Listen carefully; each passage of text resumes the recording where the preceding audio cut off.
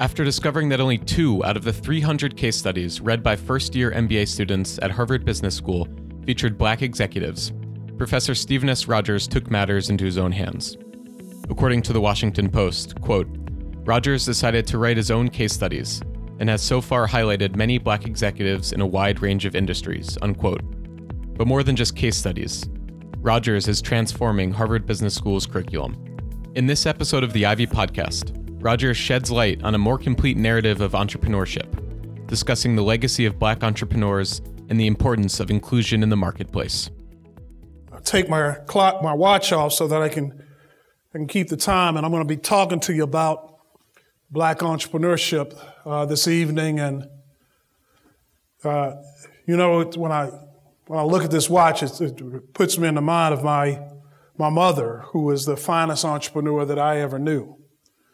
And she'll be really proud of me today to have the opportunity to speak to such an impressive group of young people on the topic of Black entrepreneurship, Black entrepreneurs. As I said, she was one of the greatest entrepreneurs that I ever knew, and this watch always reminds me of her because, when she was gravely ill, she was in the hospital, and she called me into her hospital room, and she said to me, Steve, you're the oldest of my 3 children. And as I said to you before, she's the greatest entrepreneur I ever knew. And she said, this watch has been our family for 3 generations. And she said, you're the oldest of my 3 children, and I want to give you the chance to buy this watch from me.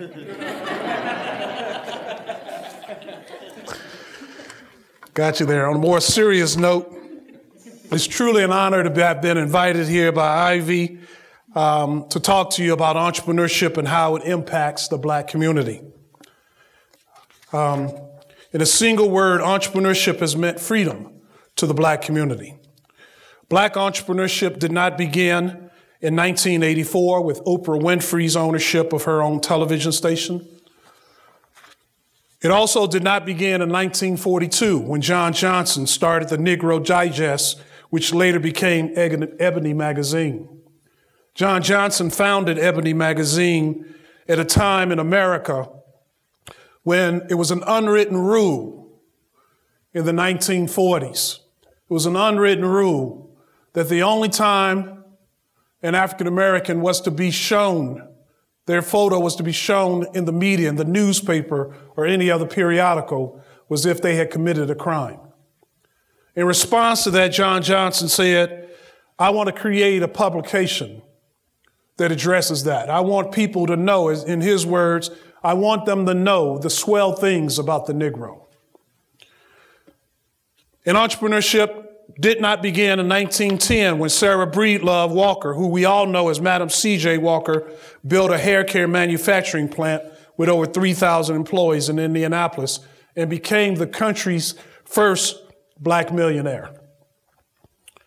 Black entrepreneurship did not begin in 1905 when Robert Abbott began the Chicago Defender newspaper, which was America's first national newspaper. The first national newspaper was not the Wall Street Journal, was not the USA Today. It was the Chicago Defender. Finally, it did not begin in 1903 when Maggie Walker became the country's first female bank president with the establishment of the St. Luke's Bank. No, my friends, Black entrepreneurship, it began with 32 years after the first African Americans landed in America, when Anthony Johnson, a Black man, decided to buy farmland and created his own business after 1615. Now, before the Emancipation Proclamation in 1865, free Blacks in the South and the North had an insatiable appetite for business ownership, such that on the eve of the Civil War, their collective wealth was conservatively estimated to be over $50 million. And if we were to take $50 million and apply an interest rate of 4% over 150 years, that $50 million would be equal to $15 billion in today's dollars. Now, those black entrepreneurs, they included James Fortin, who in the late 1700s owned a manufacturing company in Philadelphia that made sails for ships. James Fortin employed more than 40 black and white workers. In 1838, free black women created jobs for themselves and other people through their domination of the dressmaking and wig-making industries. In 1840, free blacks in New York also created jobs through their ownership of one clothes cleaners, one hairdressing salon, one confectionery, one fruit store, 2 coal yards, 2 dry goods stores, 2 restaurants, 3 tailor shops, and 6 boarding houses. Now, surprisingly, black entrepreneurship was not limited to free blacks. Slaves also were allowed to be entrepreneurs. Slaves such as Frank McWhorter, John Barry Meacham, and Robert Renfro were also allowed to own their own businesses. They ultimately used their share of the profits that they gained from their businesses to buy their freedom. John Barry Meacham owned a carpentry business. In addition to purchasing his own freedom, he purchased the freedom of all of his family members and 20 other friends. In 1794, Robert Renfro started a restaurant in Nashville, Tennessee, where he served food as well as liquor. He purchased his freedom and a friend's freedom 7 years later in 1801. Finally, Frank McWhorter in the early 1800s started a company that produced saltpeter, the main ingredient in gunpowder. With the company's profits, he purchased his freedom and the freedom of 16 family members. So yes, my friends, blacks have always been entrepreneurs, and I applaud and celebrate those brave black men and women who used entrepreneurship literally as a tool for freedom. But before we leave the topic of the history of black entrepreneurship, I'd like to make the point that black entrepreneurship, especially during the Jim Crow era, immediately following the end of slavery, was not loved by everyone. In fact, one of the worst incidents of violence ever perpetrated upon blacks was directly related to successful black entrepreneurship. This event took place in Tulsa, Oklahoma on June 1st, 1921, and has been referred to as the Black Holocaust in America. You know, my friends, in the Roaring '20s, one of the most affluent black communities in America was not in New York, it was not in Chicago, but it was in Tulsa, Oklahoma, which was also known as the Black Wall Street. In Tulsa, Oklahoma, 15,000 blacks resided in that city. And man, were they something special. In a 36 square block area, they owned and operated over 600 businesses. A dollar would circulate 36 to 1,000 times, sometimes taking a year to leave the black community. The main thoroughfare of this 36 square block area was Greenwood Avenue, intersected by Archer and intersected by another street called Pine. The first 3 letters of those 3 streets are G-A-P, which spells Gap. And that's where a band from Tulsa, Oklahoma, the Gap Band, got their name. Those black people in Tulsa, Oklahoma, they owned 1 bus system. They owned 30 grocery stores, 21 restaurants, 6 private airplanes, 2 movie theaters, 1 hospital, 1 bank, and 1, again, busing system. Now, don't these acts just warm you with pride and admiration? It makes you feel good about America. It makes you feel good about the opportunity that blacks had after slavery to prosper. Unfortunately, the pride and admiration that you, me, and everybody else felt about those 15,000 black people was not admired by everyone else. There was a lot of jealousy and disdain that was exhibited by a group of whites on June 21st, 1921. In a period of a fewer than 12 hours, the Black Wall Street was gone, my friends. An envious mob of whites burned down all of the businesses and killed 3,000 black Americans. Unfortunately, Tulsa's black community has never recovered from this little-known major tragedy. But tragedies like this happen throughout the entire country with affluent, well-to-do black communities. Today, entrepreneurship for the black community is just as important as it was 200 years ago. It's one of the main ingredients for the development of black self-sufficiency and healthy, safe black communities. There are presently 2.6 million black-owned firms in America, constituting 7% of all companies in the United States. But my friends, I'm here to tell you that's not enough. Our country desperately needs more black entrepreneurs who can create significant wealth for themselves as well as wealth for others. In the book, A Millionaire Next Door, the author cites the fact that 80% of the country's millionaires gained their wealth through business ownership. The other 20% did it the old-fashioned hard way. They inherited it, okay?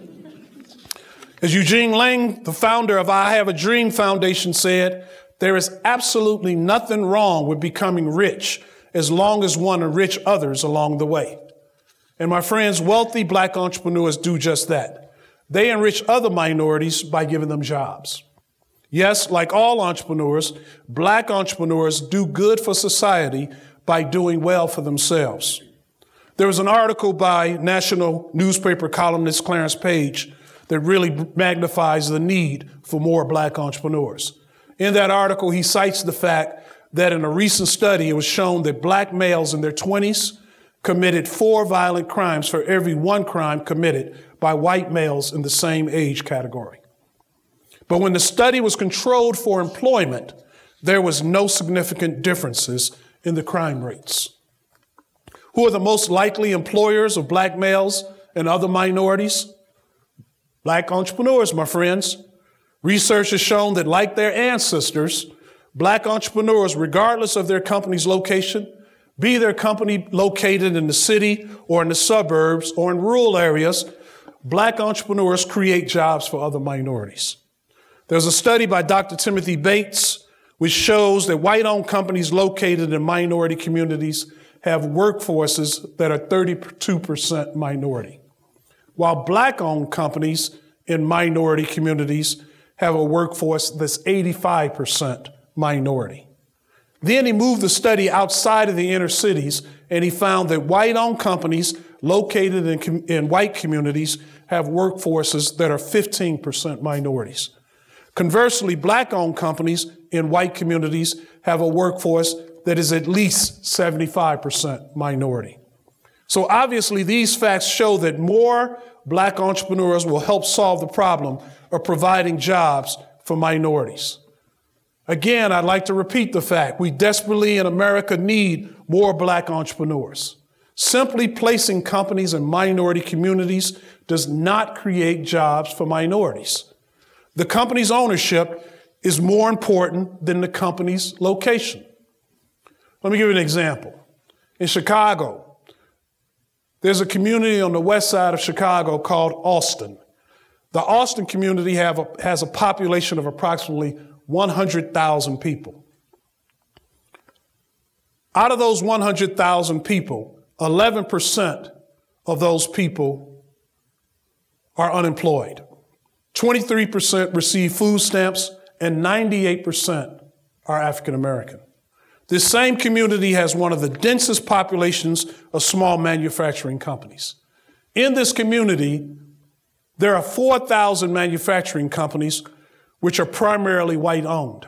Those 4,000 companies employ 90,000 people.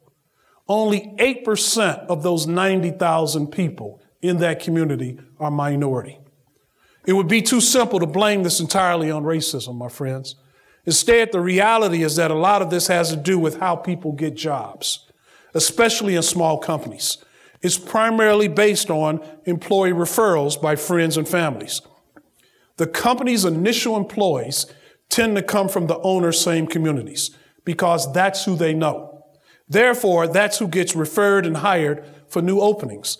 Therefore, let me repeat it. We need more black entrepreneurs because this would benefit the black community and America as a whole. When the black community prospers, America also prospers. And so One of the points that I'd like to make is that while we need more black entrepreneurs, we need those black entrepreneurs to grow and create what's called high growth entrepreneurial endeavors. There's two types of companies in America. One is a company that is created by what's called a lifestyle entrepreneur. A lifestyle entrepreneur is a person who creates a company, and he creates the company and he opens the door every morning and he's hopeful that somebody comes into the business, enabling him to generate enough income to lead a nice middle-class lifestyle. He doesn't necessarily have any ambitions for growing his company to be a major entity. He only wants the business to generate income to lead a comfortable lifestyle. This is also known as the mom and pop business. In contrast to that, and what we desperately need is we need more high growth African American entrepreneurs. And high growth entrepreneurs are those people who go the entrepreneurial route. They write a business plan. Not only do they write the plan, they actually work the business in accordance to the plan. They expect the business to grow exponentially, with the byproduct of that growth being wealth creation. They expect wealth creation to occur for their investors, wealth creation for themselves, and possibly even wealth creation for their employees. Three stakeholders. And so what we need in America, we need more high growth entrepreneurs. And unfortunately in the black community, while there are 2.6 million black-owned companies, 98% of those companies have no employees. And so what we see the absence of job creation occurring, even from those employees, those folks who decide to go the entrepreneurial route. We desperately need more entrepreneurs, and we need those entrepreneurs to be high growth entrepreneurs. So as we look to close this, let me ask the question: how can those of you in the audience help in the effort to create more black, successful, high growth entrepreneurs? The first thing I would tell you is to use their services and buy their products. If I go to a new city, one of the first things I do in an effort to put money in the black economy, I find out what the black restaurants are in those cities, and then I go to those black-owned restaurants. I make sure that I put money in the community in that fashion right there. Another thing that you can do is spend your money with companies who support black entrepreneurship. Two great examples are Coca-Cola and McDonald's. Blacks are responsible for 25% of Coke's revenues and 15% of McDonald's. Both of these companies have large numbers of black distributors and owners. The other thing I would ask you to do is take note of the fact and realize that without blacks in America, we would be in trouble. Black entrepreneurship, and specifically black entrepreneurs.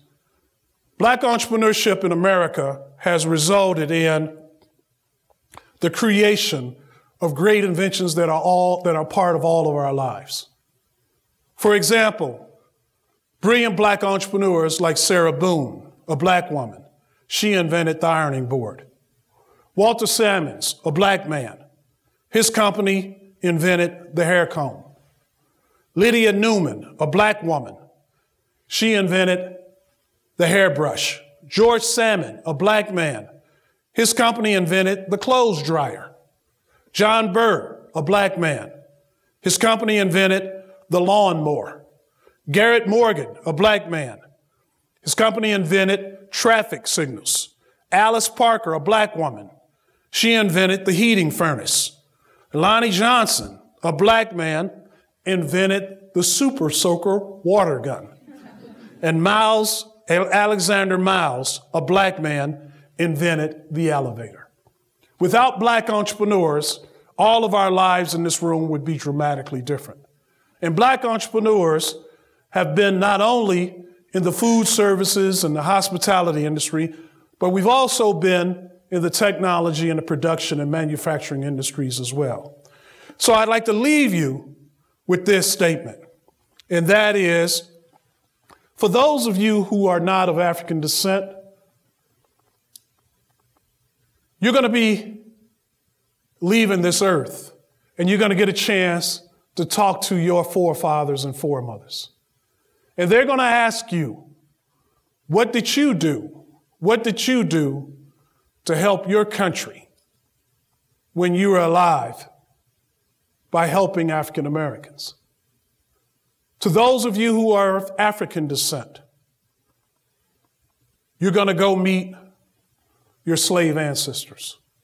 All of us of African descent are from countries that were either enslaved or colonized, except the country of Ethiopia. That's the only African country that was never colonized. But all of us have a common history, and slavery is a part of that history no matter where we come from. And we're going to go meet our slave ancestors, at which time they're going to ask us, what did you do for our people when you were free? Hopefully you will say, I became an entrepreneur. I became a businessman, a businesswoman. I invited my non-African American friends to invest in my endeavors so I can grow companies to create jobs for our people, because I knew that people who have jobs are self-sufficient, and self-sufficient people live in healthy communities. That I was part of the solution to the problem. And as a result of that, I helped make America better, and I helped uplifting of our people. Thank you all very much. Have a great night. That's our show for this week. Thanks again for tuning in to the Ivy Podcast by Ivy, the Social University. We are the Grad School for Life, and our mission is to spark world-changing collaborations by introducing you to the most inspiring people, ideas, and experiences in the world. Check us out at ivy.com for life-changing advice and gatherings, and the foremost thought leaders shaping our world today. For more information about the Ivy community, and to find out about events happening near you, visit ivy.com and email us via membership@ivy.com. Dream big and stay inspired.